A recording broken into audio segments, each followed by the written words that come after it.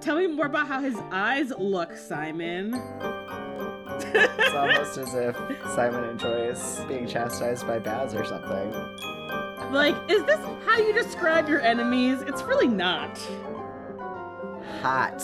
Yeah, like, basically. I feel like I just want to be like, quote-unquote, enemies for every time we bring up Baz. You want to get sexy?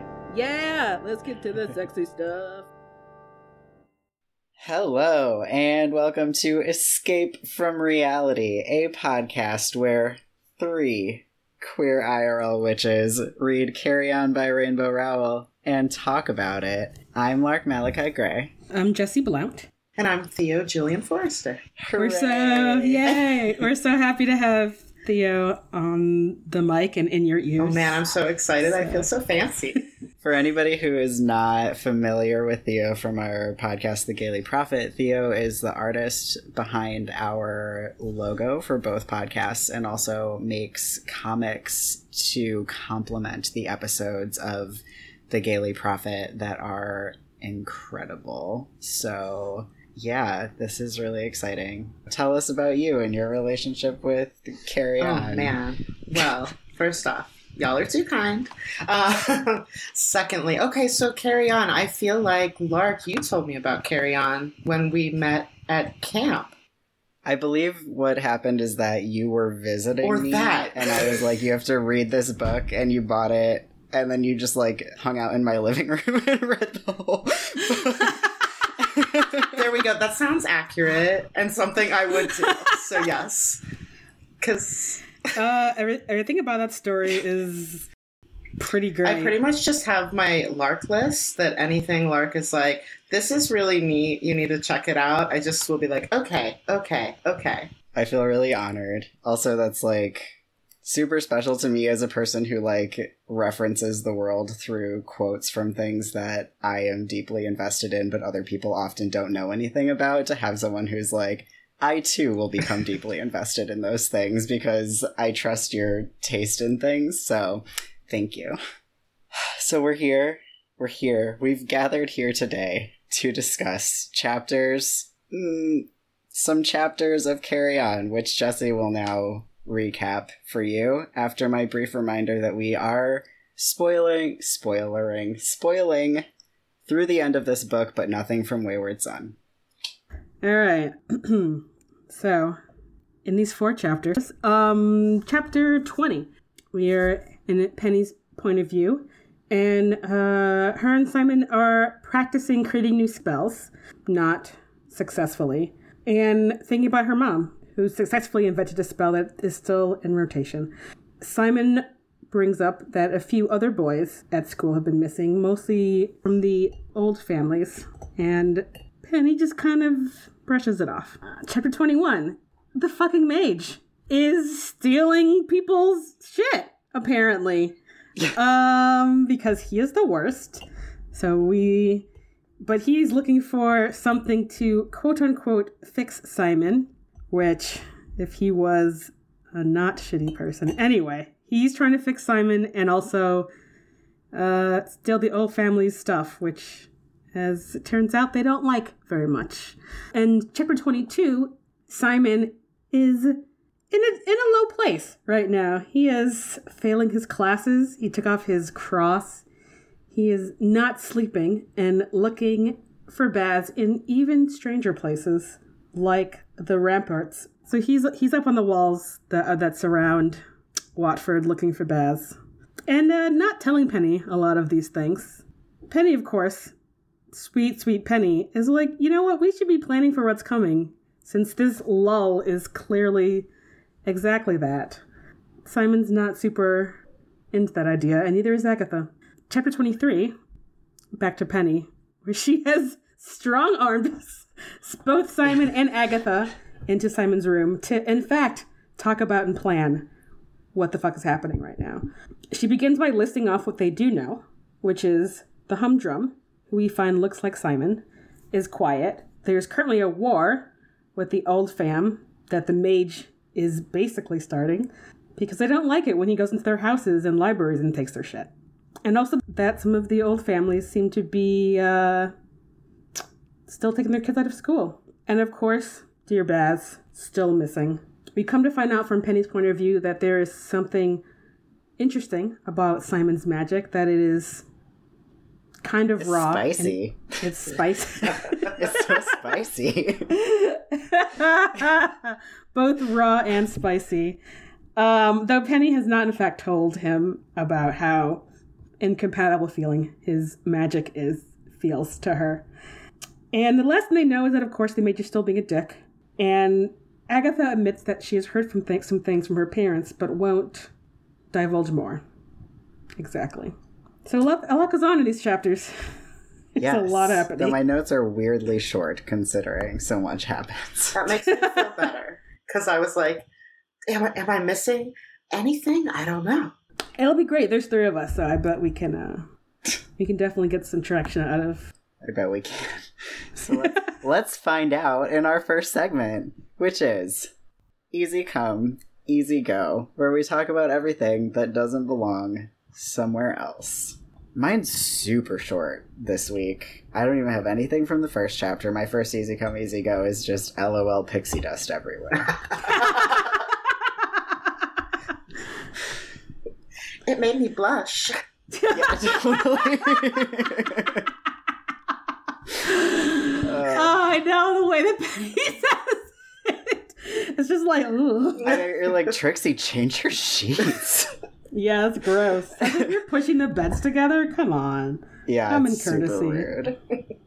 If you're gonna, at least like put like a blanket over top both of the beds so you can like clean it up. Yeah. My exact note is pixie dust everywhere, question mark, exclamation, and then like a face. Which, for those of you who can't see, is emoji scream face. Which is also like exactly the face that I would imagine you making reading that. I'm just so young and naive. I don't know how you deal with our podcast. It's mostly just a lot of blushing. Yeah, so for folks who don't know, Theo also makes a bi-monthly not safe for work queer comic for Patreon based on our podcast episodes, which is just like really funny because Theo is quite shy about these things. I've come a long way, Lark. That's true. It's exposure therapy.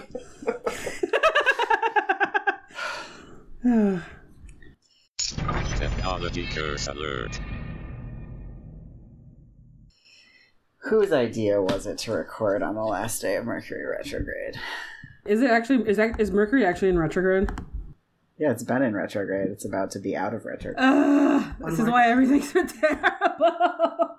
Yeah, totally. All right. Anyway, Jesse, what's your take on pixie dust? Oh my god. It just made me laugh. It's just... It's also like so gay. I feel like it's so gay that like when you have gay sex you just leave glitter everywhere. Yeah. Come on. Right. And like we all know glitter is the worst thing to clean out of anything. It's just always you're just gonna be glitter everywhere. There are 2 kinds of people. People who are like, it's terrible, you can't get the glitter out, and people who are like, why are you trying to get rid of the glitter? It's glittery. I am solidly in the second camp. I just had to laugh about Penny's "the game is afoot" not doing anything, and her just being like, but it's Shakespeare and Sherlock Holmes, what the fuck? Yeah. And it just made me laugh, because it's like, this should work, but it doesn't. But I'm also like, what would it do, Penny? Right? So many questions. Like, I was so intrigued by the idea of a catalyst spell because I feel like that opens up like a whole new realm of magic where it's like a precursor. Sorry. Get it? Curse. A spell that you cast before another spell to make the other spell like more powerful or something like that. I felt really excited about. Mm-hmm. Because I'm a nerd. Yeah, it's like getting some kind of a boost in a video game. And like, an RPG. A power-up spell. I love that you made that pun there, Lark, because when I was reading through that section, I just kept thinking about how like they were talking about the metaphors, and I was like, oh man, what a gay witch would do with a pun in that world. Oh, it's true. It would be really good. Mm-hmm. I'm like staring off into space thinking about the prospects. Yeah. Theo, what do you have? Okay, hopefully I have these things in proper categories. I think it was the chapter 23. I was really just very nostalgic when Penelope was doing the whole see what I mean blackboard spell. It just gave me like Scooby vibes. And like Giles operating a projector and drawing little, this is what we know. Let's gather our brains together and solve this issue. Oh, that's super accurate. Yeah, that's so true. I can just imagine Willow casting that spell and then everyone giving her like side eye for wasting magic. It's like we could have just used this chalkboard that's literally right here. She's like, but chalk dries your hands out. Besides, this is more sparkly. Yes, I imagined it in like neon glittering letters. Mm-hmm. I mean, I don't know. Maybe this is just me being biased, but I'm like, I don't know. A whiteboard probably would have been more useful. Yeah, but they don't have a whiteboard in this circumstance. This is true. Okay, y'all, I'm so excited to say this. We got good exposition in this chapter. This scene, the what do we know scene, we learned so much important information. It's exposition that's built into the story flawlessly. I am a sucker for good exposition. It is annoyingly rare. And I was just like making heart eyes at my book. Like, thank you so much. Thank you so much for this. It was definitely a welcome relief from She Who Must Not Be Named and her exposition at the beginning of every book. What has been happening? Let's make this so awkward. Yeah, and also the fact that, like, this proves to us that, like, you can include relevant exposition 115 fucking pages into the book. Like, you don't have to give it all to us in one chapter right at the jump. Like, we can get it piecemeal as we go. Calm down. And I mean, honestly, I feel like I find it preferable to get my exposition piecemeal, like, throughout the book, so it doesn't feel so forced. Mm-hmm. You know? Yeah. Like, yeah, I want to be finding things out about the world as I'm submerged into it. So if it's, like, right at the middle of the book and it's like, oh, this thing, it's like, oh, shit. You know? Yeah. Definitely. Whereas, like, when it's all in one giant chunk in, like, the beginning, you're like, oh, snore, I feel like I've already read this as I just literally did just read this. Stop. Yeah. Yeah. And I mean, I feel like this is sort of like a pitfall that I think writers, maybe because I only read like YA and like sci-fi and fantasy, but I feel like this is a pitfall I've seen of other like sci-fi and fantasy writers. It'd be like, let's just shove everything up in the first couple of chapters. And I'm like, no, give it to me slowly. I know. And I was just saying that's what she said. I was about to say that's what she said. Oh, wow. Like, Rufio is also saying that's what she said. I don't know if you can hear. I feel like we're getting to the sexy stuff too soon. Look, we can get to the, like, us-related sexy stuff whenever the fuck we want. Oh my god. I mean, I did just, like, leave that door wide open, so... Anyway. Oh my god. Calm down, Jesse. I am, like, totally sober, by the way. Ooh, I'm not, so... You know, I've got that pandemic situation where you are solidly out of food, but no one is ready to run an errand. That's where my house has been for the last 2 days. So I am just like running on hunger and gin. There could be worse things. And stress from endless moderation. It's a really cute space for me.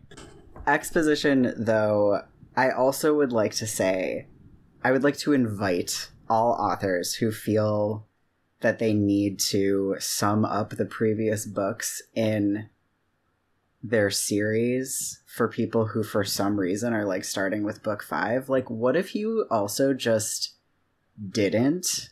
And people reading it who were like, wait, I don't know the backstory of this, just went back and read the earlier books. Like, you don't have to pander to those people. They dug their own grave. They can lie in it.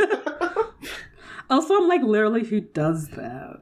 An excellent question. I don't know, but I'm also weird. I like can't even watch TV shows like in the middle. Like I have to start at season 1 or else I'm like, I'm not gonna know what's going on. What the fuck do I want to do that for? So, we know that Simon's spells don't often turn out very well. I just had to laugh about him using hair of the dog on his girlfriend and her becoming literally covered in dog hair. And just like, my dude, I feel like you should have known better.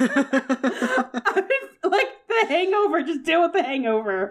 Like lay in your bed and eat some snacks and like whatever sounds much better. Yeah, or let Penny cast it for sure. Yeah. It does sound like he learned his lesson though. Yeah. Which is good. Yeah. I also definitely laughed at that part. I mean, which isn't to say that, like, I wouldn't also love a spell to immediately get rid of the hangover, because the older I get, the worse they are. Yeah, it's because you're slowly dying. I know. Existence is a curse within itself. I was going to say, in a twisted way, it did sort of work and cure all future hangovers if Agatha never drank again. That's true. It's true. Although I feel like Agatha drinks with her normal friends in the summers. Where she knows she's not gonna be somehow covered in dog hair. Yeah.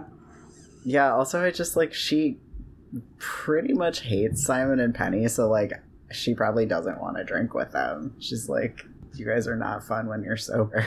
You know, as much as I like Penny and Simon, I feel like that's probably correct. Yeah, she just, like, they don't fit the three of them together. Like, we would probably have fun with Penny and Simon, but Agatha's not gonna have fun with them. Definitely not. Yeah, she wants to, like, I don't know, drink whatever horse girls drink and, like, go to a bar, probably. Yeah, or, like, do... I don't know how to make this... She wants to do girl stuff, which, like, she explicitly says later in the book. That's not me stereotyping Agatha. She's like, I just want to, like, hang out with my friends and have slumber parties and, like, paint nails, and, like, when I hang out with Penny, she judges me for, like, giving my gingerbread people pink skirts. Fuck all of this. So she's not here for Penny's particular brand of friendship. I mean, yeah, and it's like, it is shady to, like, shame Agatha because she wants to do, like, things that we associate with being femme. Totally. No femme shaming. Yeah. Shame on femme shaming. Anyway, Theo? Well, I caught myself having to look up what black pudding was. Has anyone had this? Is this good? I tried really hard to have it when I was in the UK, but by the time I decided that I needed to order it, I ran out of opportunities to, but I would definitely eat it. I mean, looking at it, I'm like, doesn't look too appealing to me, but I don't know. Sausage is sausage, right? I don't know. yeah. Even when it's made out of blood and oatmeal. I mean, maybe it's good. I don't know. I mean, I've never had it. I'm not the kind of person who, like, is a particular fan of the offally bits. And I guess we can qualify blood kind of as in that sort of same vein. Sorry. Yep, I totally said that without realizing what I just said until you started laughing. Oh, I'm crying. Oh my god. We're so good at this. You made me go through puberty. How dare you?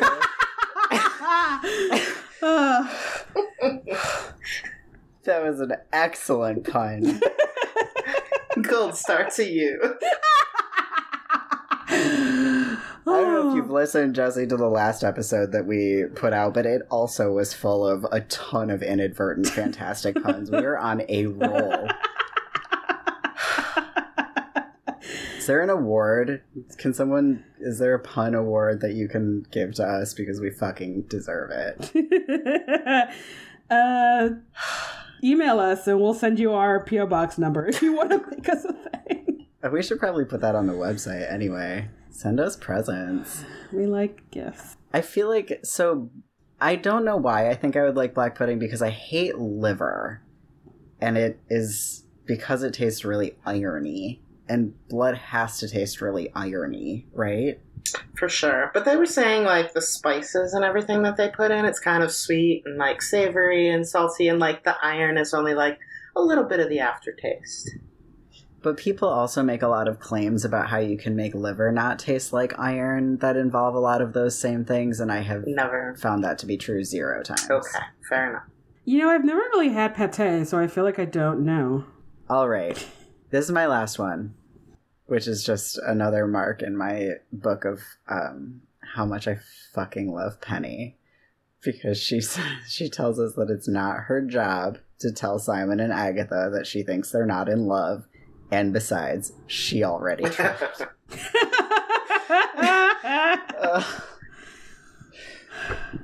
Definitely on point for her. I love her so much. Yeah, Penny is such just a character of my heart. I also, I think this one I also, specifically really identify with, because I am a person who, has often wished that my friends would have talked to me about the red flags that they saw in my relationships before the breakup. And so, as a strong proponent of, treating other people the way you want to be treated, I am, not afraid to tell people when I think that they should break up with their partners, even though I think generally people consider that to be taboo. And so I just really appreciate that Penny decided to back down after giving it a solid shot, because she fucking loves her friends, and she's you deserve to know these things that I'm seeing. So I mean, I feel like we should normalize that, because one of my favorite things on Twitter is people who repost things from Reddit relationships and Reddit Am I the Asshole? And so many times it's someone is should I break up with my boyfriend? He gave my dog away, and he just sits around and games, and he doesn't say any nice things to me. And I'm just but he's such a great guy. And I'm how people it's just it'll be a laundry list of red flags, and then they'll be but I don't know, should I? And it's how do you not see that this isn't normal, that he destroyed your precious photos, or does it that you have, these snakes you've had for 15 years, and this is some these are all red flags. And and it's do you not know anyone who could talk to you besides randos on Reddit? And so I'm always just kind of yes, we should definitely normalize red flags, and it doesn't have to be, and it's not always, oh, him and his dad keep talking about how sad it would be if I died. And it's no, I mean, these are all real examples. Pulling out such specific examples, we're going to have to include links in the show notes. Yeah, these are all literally specific examples that I have read about. Anyway, it can be simple things that are yes, this is a red flag about emotional abuse, and you should just break up. You have not been dating that long. Or even, in this situation, just hey, friend, I don't know if you know this, but that's not what love feels like, you're settling. I think is still a kind conversation to have with someone of you could be happier than you are. Yeah. I mean, I think the caveat to that is, please don't say those things if you are in some way jealous of your friend's partner, or have some kind of you're single, everyone should be single sort of feelings, because then that just gets messy.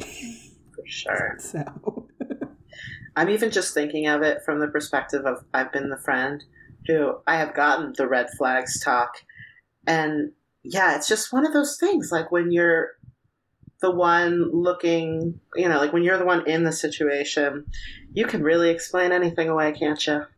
But it's still nice to have those people so that it's still kind of embedded somewhere back in the deep, dark recesses. And eventually, hopefully it comes around and you get out of there, which thankfully happened for me with my last relationship. Yeah. Yeah. Penny is a hero for trying, even though neither her friend just didn't take her advice about what's going on. Yeah, I want to, like, agree with you, Jesse. Like, yes, normalize that. Because, like, does anyone think that it feels good to, like, break up with someone who is really horrible to you and have all of your friends be like, yeah, I fucking hated that guy? Like, do you really think that that's a better thing to do than have been like, hey, buddy, I really hate that guy? You know? Yeah. So that was my last front page. So from here on, it's you two. I actually don't have any more front pages. So I had one more. It was just a little line or two that just made me smile when they were talking about worsters, which are worse than badgers. Yeah. I just, so delightful. They're so great. we had some really great wordplay in there. I liked the worsters also. But the gnome noses with a G in front of it. So just good. slipped, just just like put, just very delicately in the passage where the mage is being the worst, where I'm just like, oh my god. Wow, I missed it. Read it to me. What is it? All right, hold on a second. Let me pull up the book. So this is the first chapter of the first, like, few sentences of the mage's chapter. Books, artifacts, enchanted jewelry, enchanted furniture, monkey's paws, rabbit legs, gnome's noses. We take it all, even if I know it's useless to me. Oh my god, that's so good. I know. That's so funny. I know. I feel like the moral of our podcast half the time is Lark reads too fast and misses great things. I don't know. I feel like it goes back and forth, because I feel like sometimes you will like point out a thing that I don't notice, like a wordplay thing. So I feel like, we both read too fast and we pick up each other's slack. There you go. Oh, we're such a good team. Don't tree me. Oh my god. Okay, so speaking of that quote from the beginning of the Mages chapter, shall we go to face the truth? Sure can. Welcome to Face the Truth, where we talk about things that are fucked up and magical politics, which usually are one and the same. I know, we get both of that in these string of chapters. Yeah. So, the mage is just like flexing his power. Like, he's half-assedly looking for something to quote-unquote fix Simon, which, like, jerk-off motion. But he's mostly just being like, in case you forgot who's in charge, I'm in charge. Definitely. He's such a toddler. And, like, the worst part is that normally I'm all for people taking rich people's stuff. Mm-hmm. And it's like, I can't even enjoy it because the mage is the fucking worst. That was what I thought about too, was like, this just shows us that there's a right way and a wrong way to eat the rich. Yeah, exactly. Like, if he was taking this shit and being like, you know what, we're putting it in the school where it's going to be of use to more people than just in your fucking house. But he's just putting it in that fucking garage behind, in the corner of the school for, like, his teenage crew to, like, smoke cigarettes and just, like, ignore. I'm like, bro. I also feel like if we're taking things, like physical things from people, it should be about redistributing, like, wealth and, like, creating equity. But he's, like, taking things that are, like, dark objects, which to me feels very, like, book burning-y. Yeah. Where he's just, like, creating ways to, like, control people that don't actually have any, like, basis in anything. So I just feel like when you go after the wealthy, the right way to do it is to, like, implement better, like, tax schemes and, like, generally, like, equalize wealth throughout the population and give things that have been, like, stolen from other cultures, like, back to the people that they belong to. But, like, taking someone's books or, like, family heirlooms that presumably are not appropriated or like looted from other cultures, like that to me feels gross. Yeah. And like if the mage is taking like monkey paws and gnome noses, which I just want to keep saying, it's like, are you just like raiding their kitchen? Like this is just like things they have in their house to do whatever, you know, the fuck with. It's like you're just taking pills out of their medicine cabinet. Like for what? Mm-hmm. All in the name of just being like, who's the boss here? It's me. No one can do it better. Ugh. Yeah. It's fucking gross. I think, too, I had issue with, like, when he was going on his little thing about, like what you mentioned, like, fixing Simon or, like, mending him and shaping power. I was just like, hey, shitty dad, why don't you just try, like, love and support instead of being an asshole all the time? Right. It's like, oh, something's wrong with Simon. It's like, oh, maybe because he's gone through a bunch of childhood trauma? Like, maybe you should help with that and not, right, taking someone's armoire or whatever. Yeah, it also felt, I mean, we've talked about before this thing where the mage can't tell the difference between, like, Simon as a person and, like, Simon as a source of power.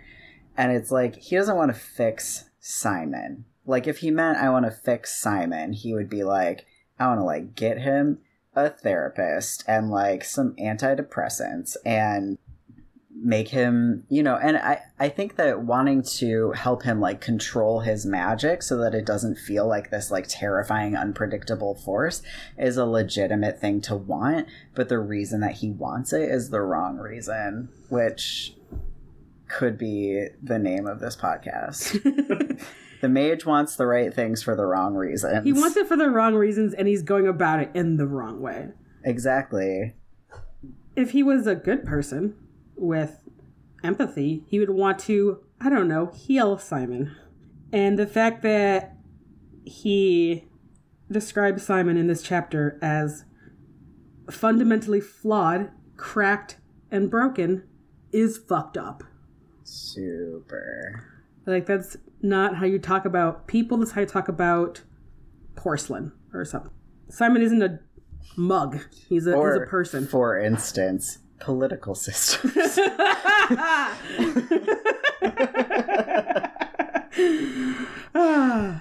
Simon isn't the police department. He's a person.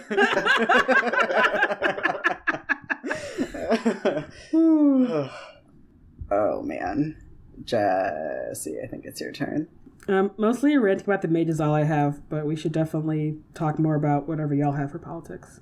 Yeah. Well, I was kind of really hung up on, like, Agatha and, like, just her little, it's just politics kind of thing. Just being so problematic and privileged in her way. Even, like, how she talks about, like, yeah, it's just the power. They're arguing of it. They'll bitch and moan and cut deals and throw parties. Like, it's nothing personal, Simon. But it's like, it is. It's personal to a lot of people who aren't you. Yeah. That whole section of, like, her bringing that and, like, Simon's insistence that it's about, like, right and wrong. And the fact that, in a lot of ways, like, I agree with Simon, except, like, he's saying that sort of as a way of, like, parroting the mage who also believes it's about right and wrong, but who is going about doing something about that in such a fucked up way. Like, I don't know, we're probably never going to get through an episode without me being like, this book is so good. Like, look at all this nuance. Look at it. It's just, like, so fucking nuanced, and it makes me so happy. Yes, for sure.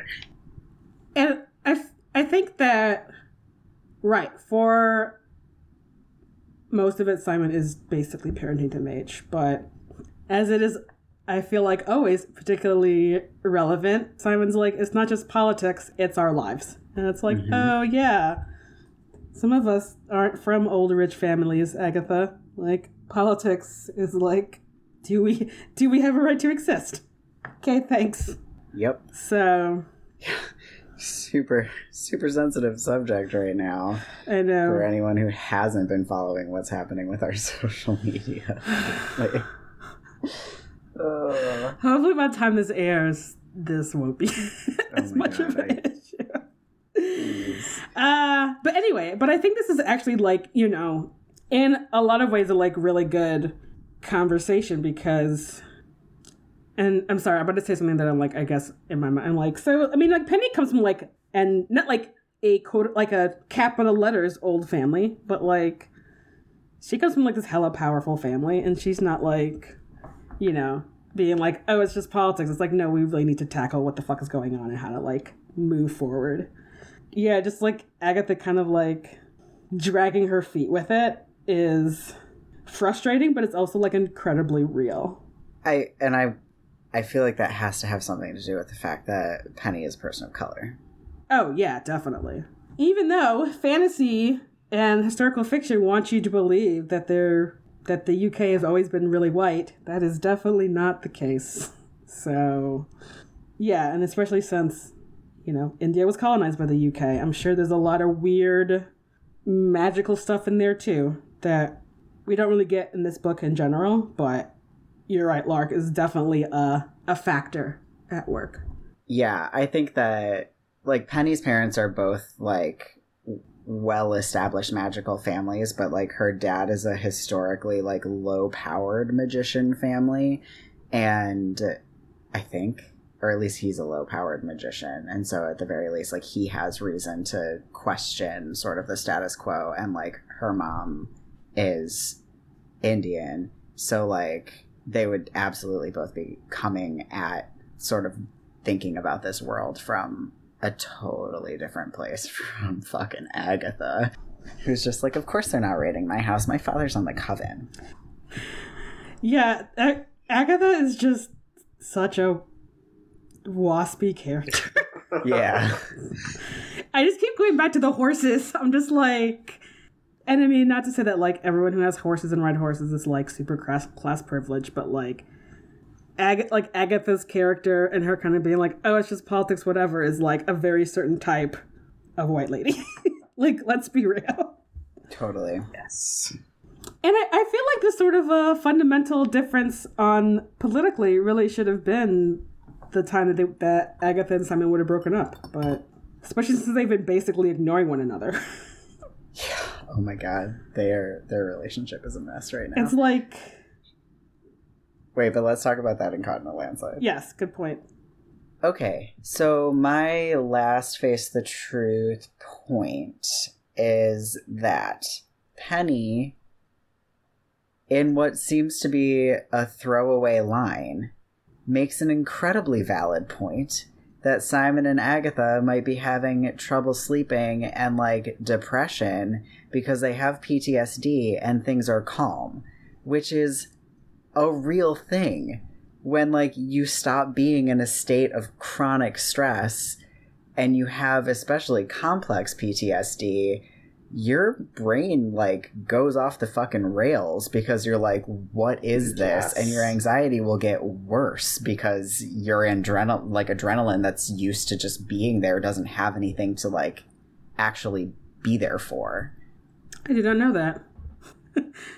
The more you know. Theo, the therapist, chime in. No, I definitely, that was something I had too in my notes, so I'm good for saying that. And yeah, that's totally legit. Ugh, if only there were some therapists in this world. But there could be therapists in this world, though. There are 3. For the record, there are 3. We learned that at the end of the book. I mean, 3 is better than none. It sure is. And yeah, I mean, Simon's been through some shit. Like, holy Christ. I feel like being in the foster care system alone, you know? Yeah, separate from, like, the attacks and, like, having this, like, uncontrollable force inside of his body and all of that. Like, Simon has reasons coming at him from all sides to have terrible PTSD. Yeah. I just want to, like, gift everyone in these kind of stories, like, the book The Body Keeps the Score, and be like, please, read up. That's actually on my reading list, I feel like. Mine too. In case you're wondering. It's incredible. So let's move on to Caught in a Landslide, where we rant about stuff. My whole rant is about Simon and Agatha's relationship. Oh my gosh. First of all, that feeling that Agatha is experiencing of not wanting Simon to come home with her, but wanting Simon to want to come home with her. Oh boy. I was like, oh, Agatha, I understand exactly how you're feeling. That is a terrible way to feel. I also felt really strongly for Simon in that, because that's a terrible situation to be in. Like, oh my god. We lost Jesse. Oh, damn. Technology curse alert. Are you back? I am. Hello. Yay! 20 hours later. Alright. I don't know where we were when that happened. We were ranting about Agatha and Simon. Oh, we were. That's true.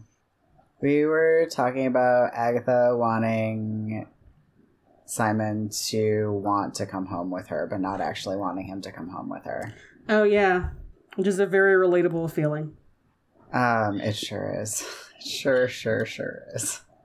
It's also so much like, my dude, even the way you say it, but she wants me to want to, or something. Like, come on, buddy.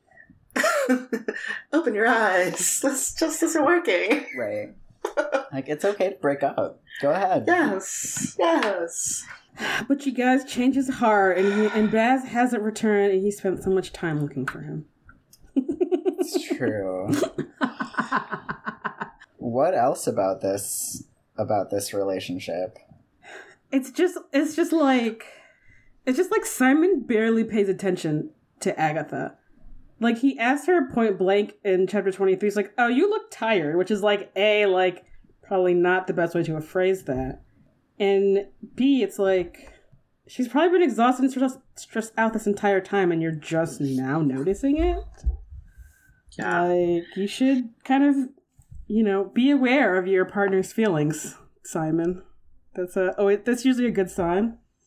It's not a good sign, but a thing that is good to have in relationships, which is noticing the other people and acknowledging other people's feelings. Yeah.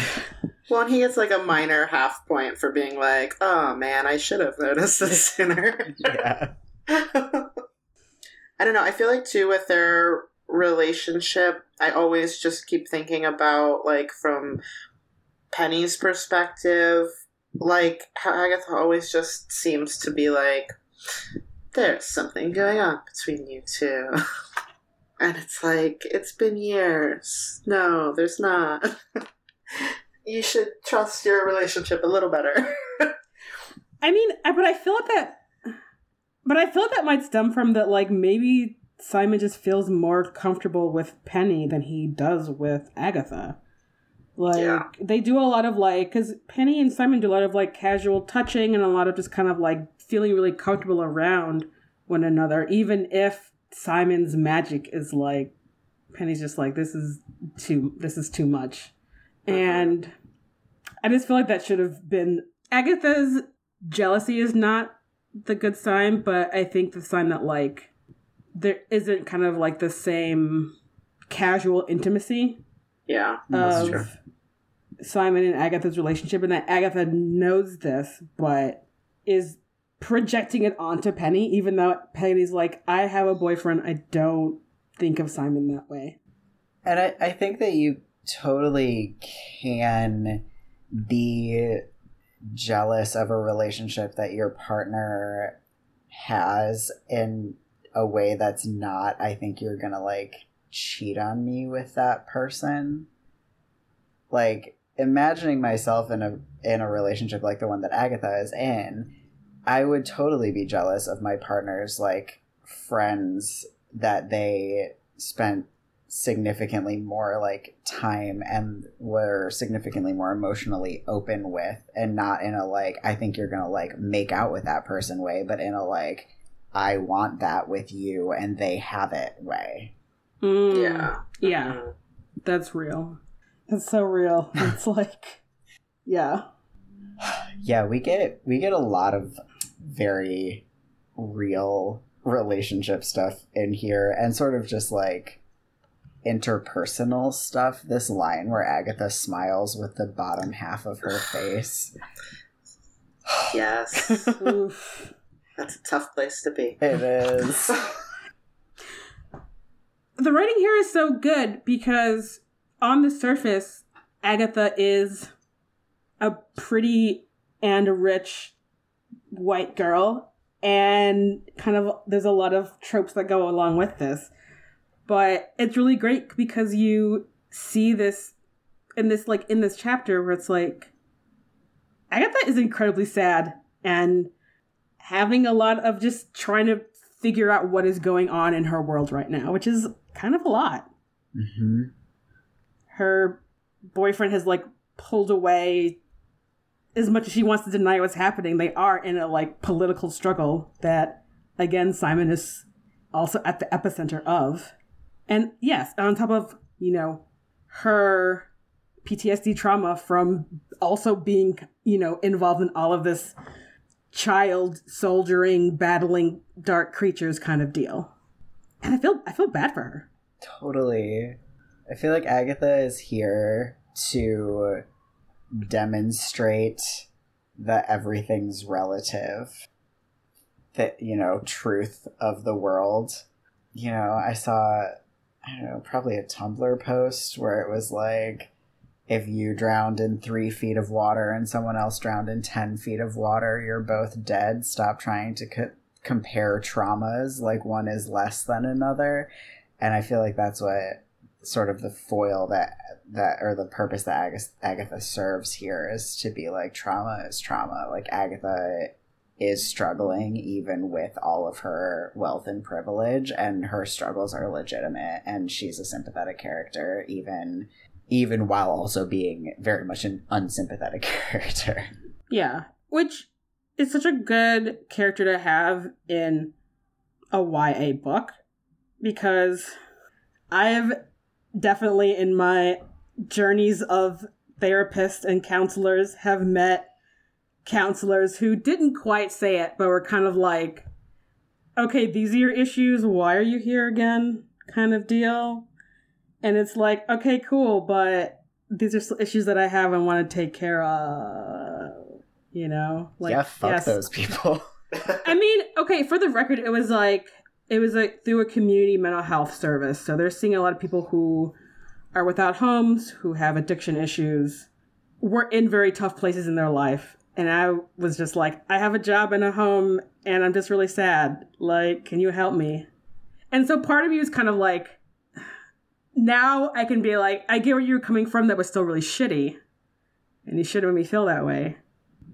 Which is why we need to really work on our community mental health system anyway. But I'm in community mental health, and I definitely can see that, like, yeah, a lot of my clients do struggle with quite a bit, but I'm like, so sorry that you still had people that almost made it seem like, yeah, that your struggles weren't valid or not as valid as all these other things happening over here.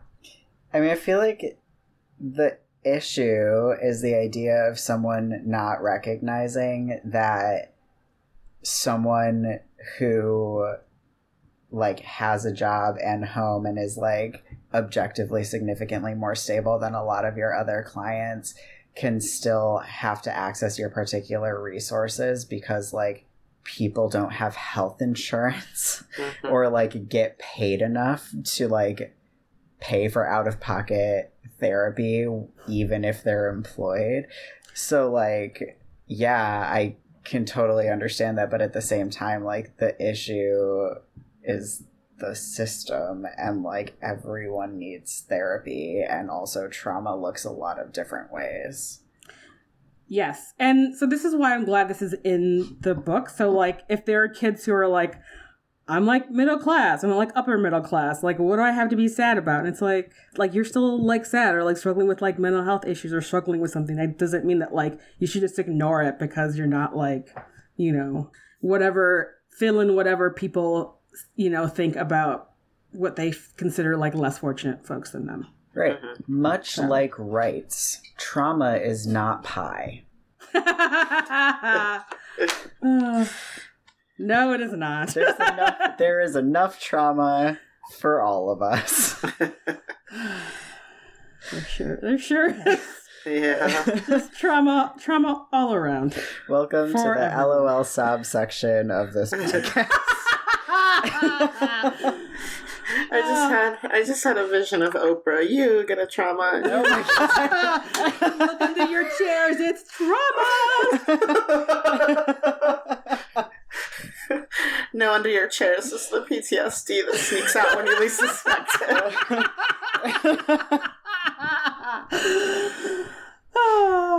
Oh no. What a good podcast. We're good at making podcasts.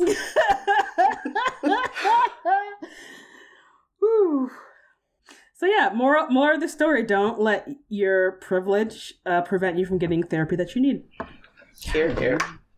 Especially because getting therapy might help you like acknowledge and work through the shit that your privilege like puts up blocks about understanding for other people. Exactly. So what else? I feel like my only other rant that I had was just back to the mage and him saying, "My Simon." Just made me uncomfortable. For good reason. Mm-hmm. He's not yours, the mage. Except for, like, also he is. Mm-hmm. Yeah, but also, yeah. Yeah.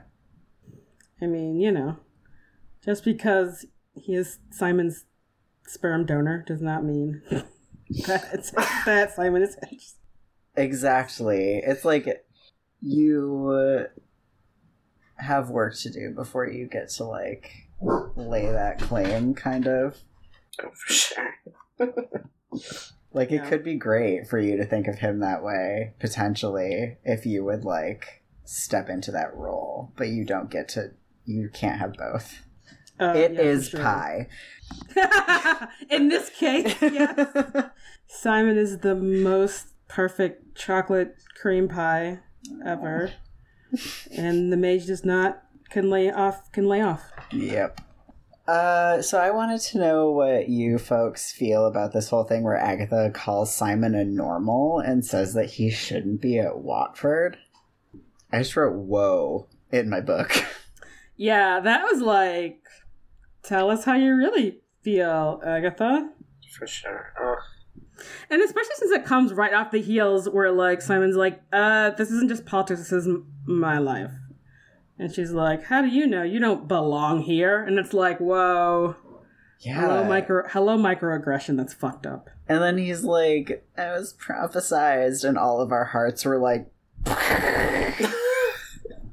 Yeah.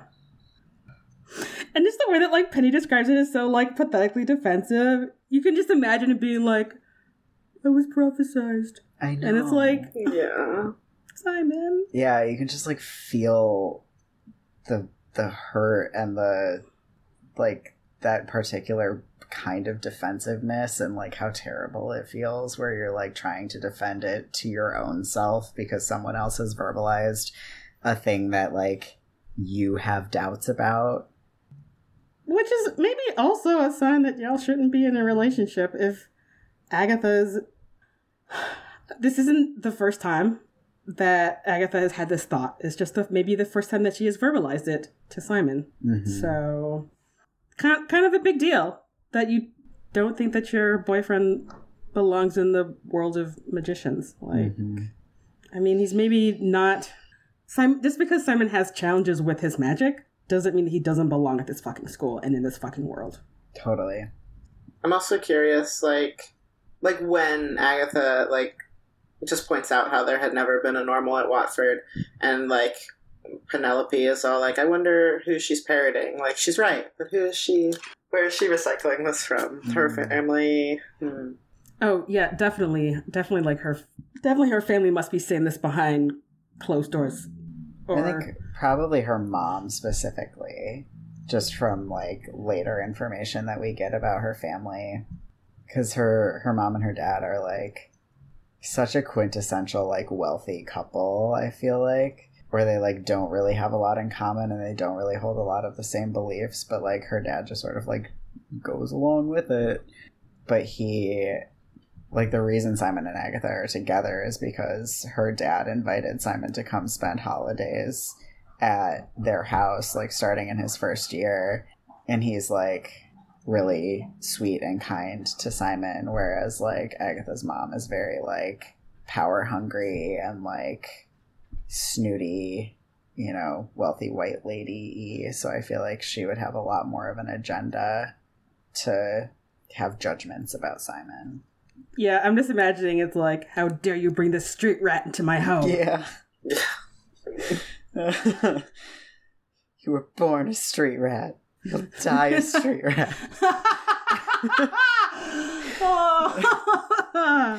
Oh no. Simon up in his tower.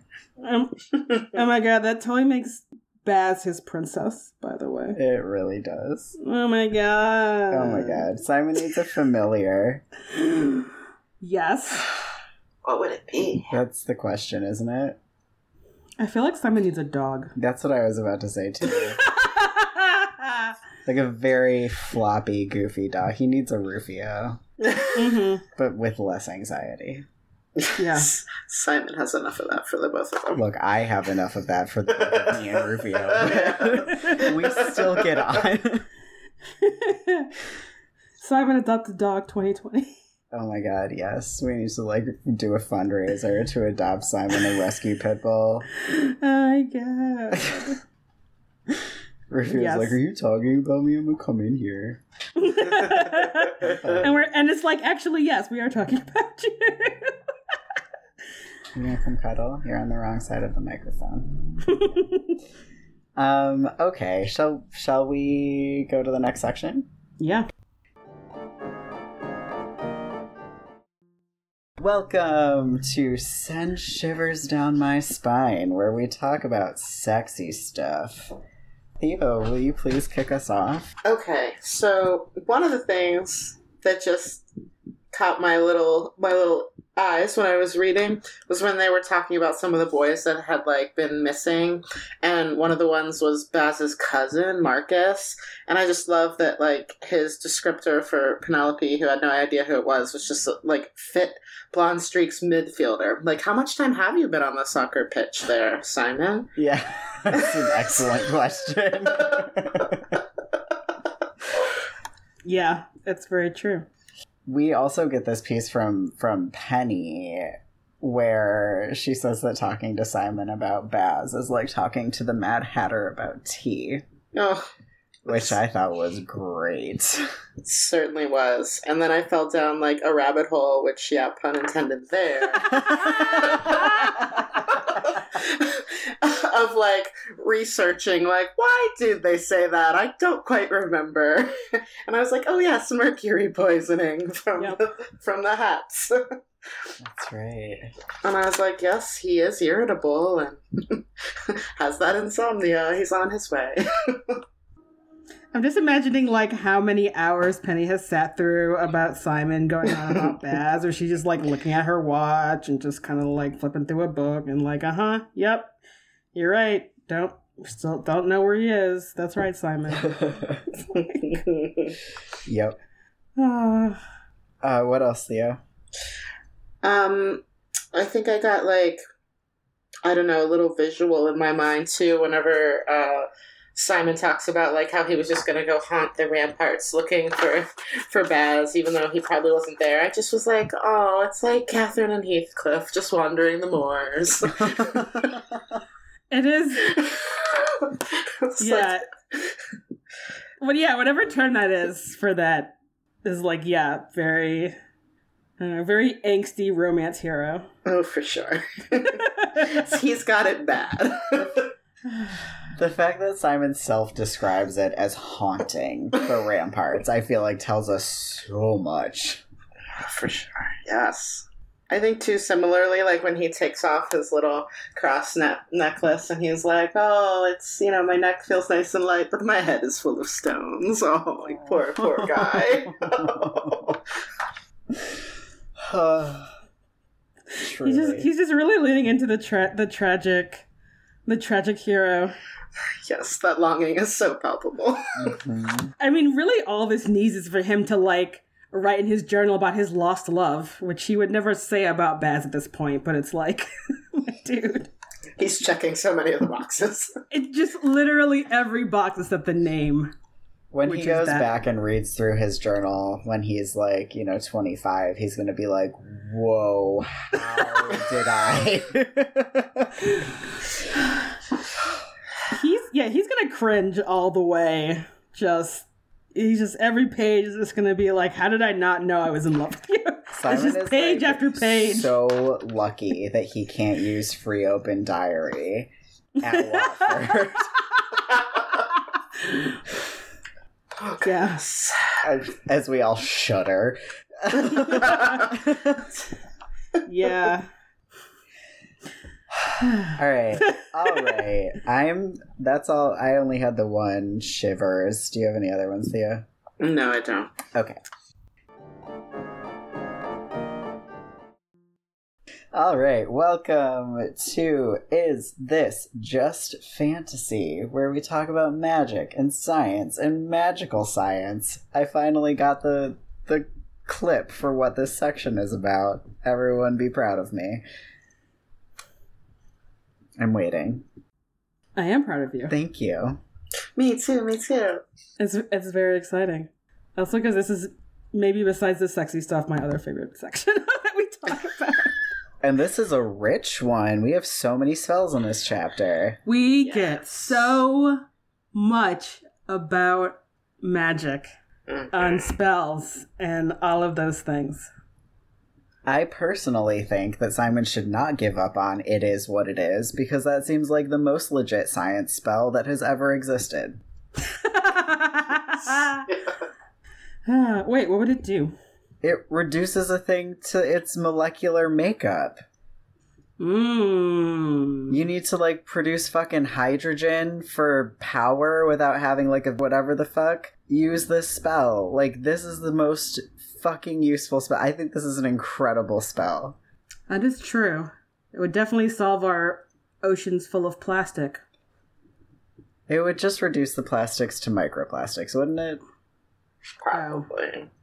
Yeah, those aren't great for the ocean either. No, they're really bad for the ocean. All right, yes. Anyway, so much rich magic. Can I start off, though? Yeah, I figured we would just, go through the spells. Oh, no, you're right. I was going to talk about more of the theoretical stuff, but we should definitely go through the spells. I do have a thing about the first spell that we... after It Is What It Is. So, Penny's mom... she mentions created a useful battle spell. That is the ladies not for turning. Mm-hmm. Which I definitely had to Google because I'm like, the fuck did that come from? Same. Me too. It comes from a Margaret Thatcher speech, who is a well-known, super tough, and very conservative lady. Maybe it makes you impervious to stuff. Who knows? Yeah, even after reading about it, I'm not sure if I get what it does in battle. Is it a shield charm? Probably.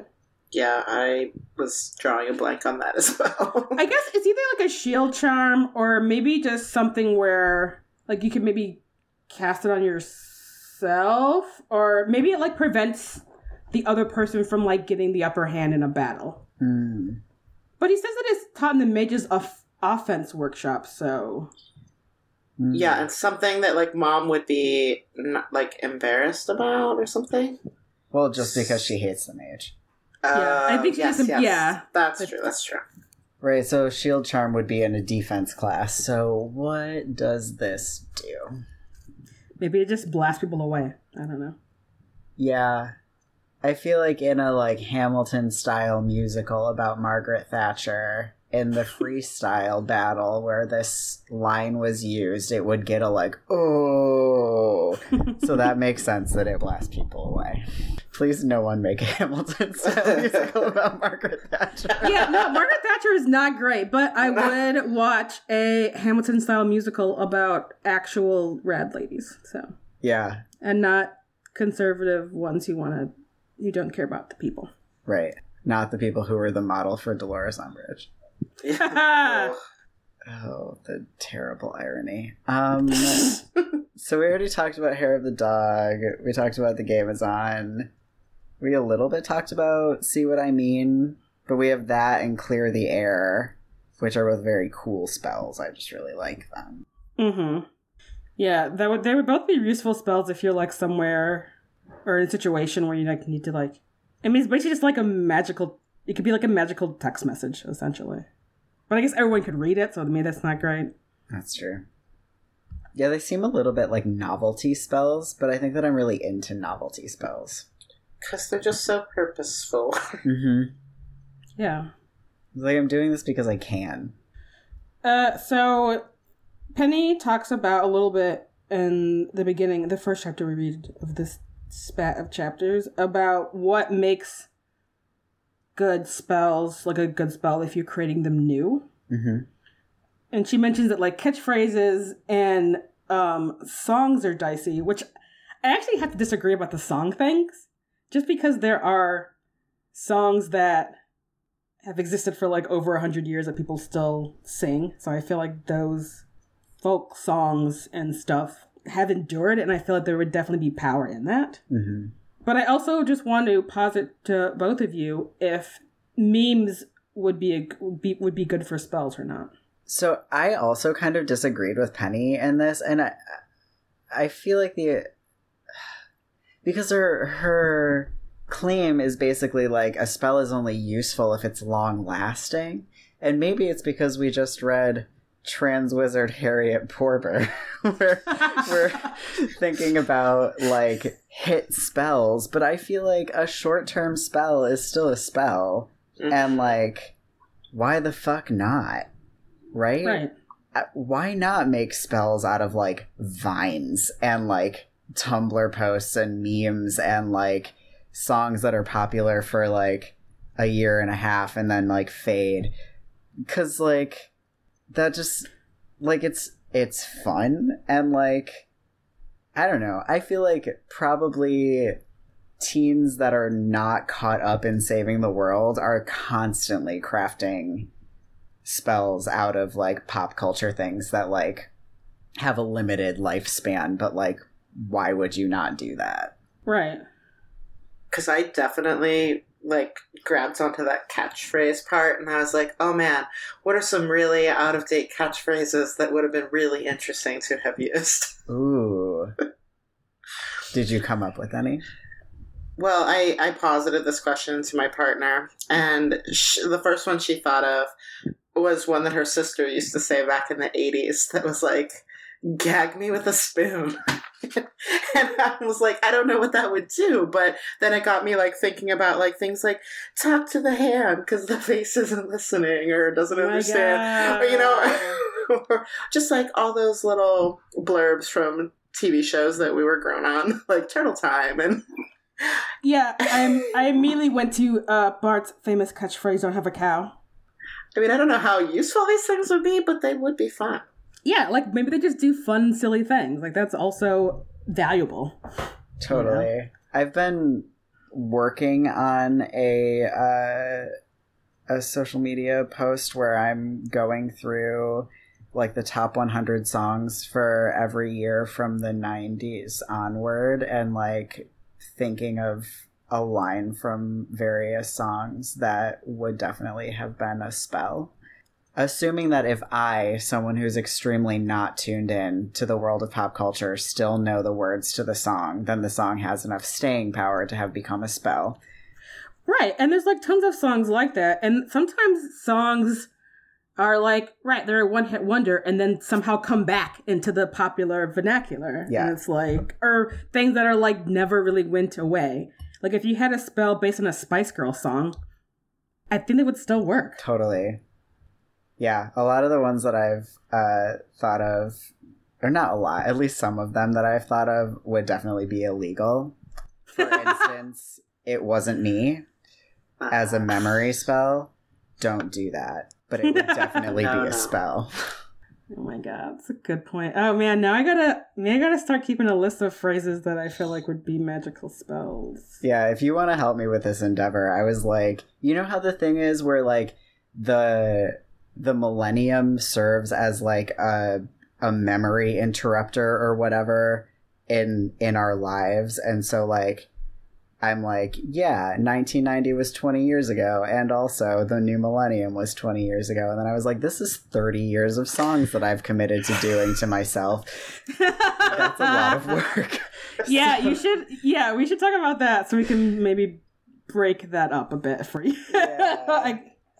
Yeah. So, yeah. But also, I just wanted to say one that I was like really excited about, which was a spell that you can cast, like a sex spell, a consensual sex spell. When I move, you move, for like increasing sexual compatibility. Right? So good. So good. Now, for these spells to work if they're coming from a song, do you have to sing it? I don't think so, but I hope so. What if that was like because it had to be, oh my god, what if to make that spell work, to prove that it was consensual, you both had to cast and the first person had to do when I move, you move, and then the second person had to follow with just like that. Oh my god. Yes. Oh, it's so good. Oh my god, I'm so into it. Sorry, I'm not just trying to think of like what consensual sex magic would come from Prince songs. Yep, great question. You just text me any that you think of, because I'm on my way to Meme Town.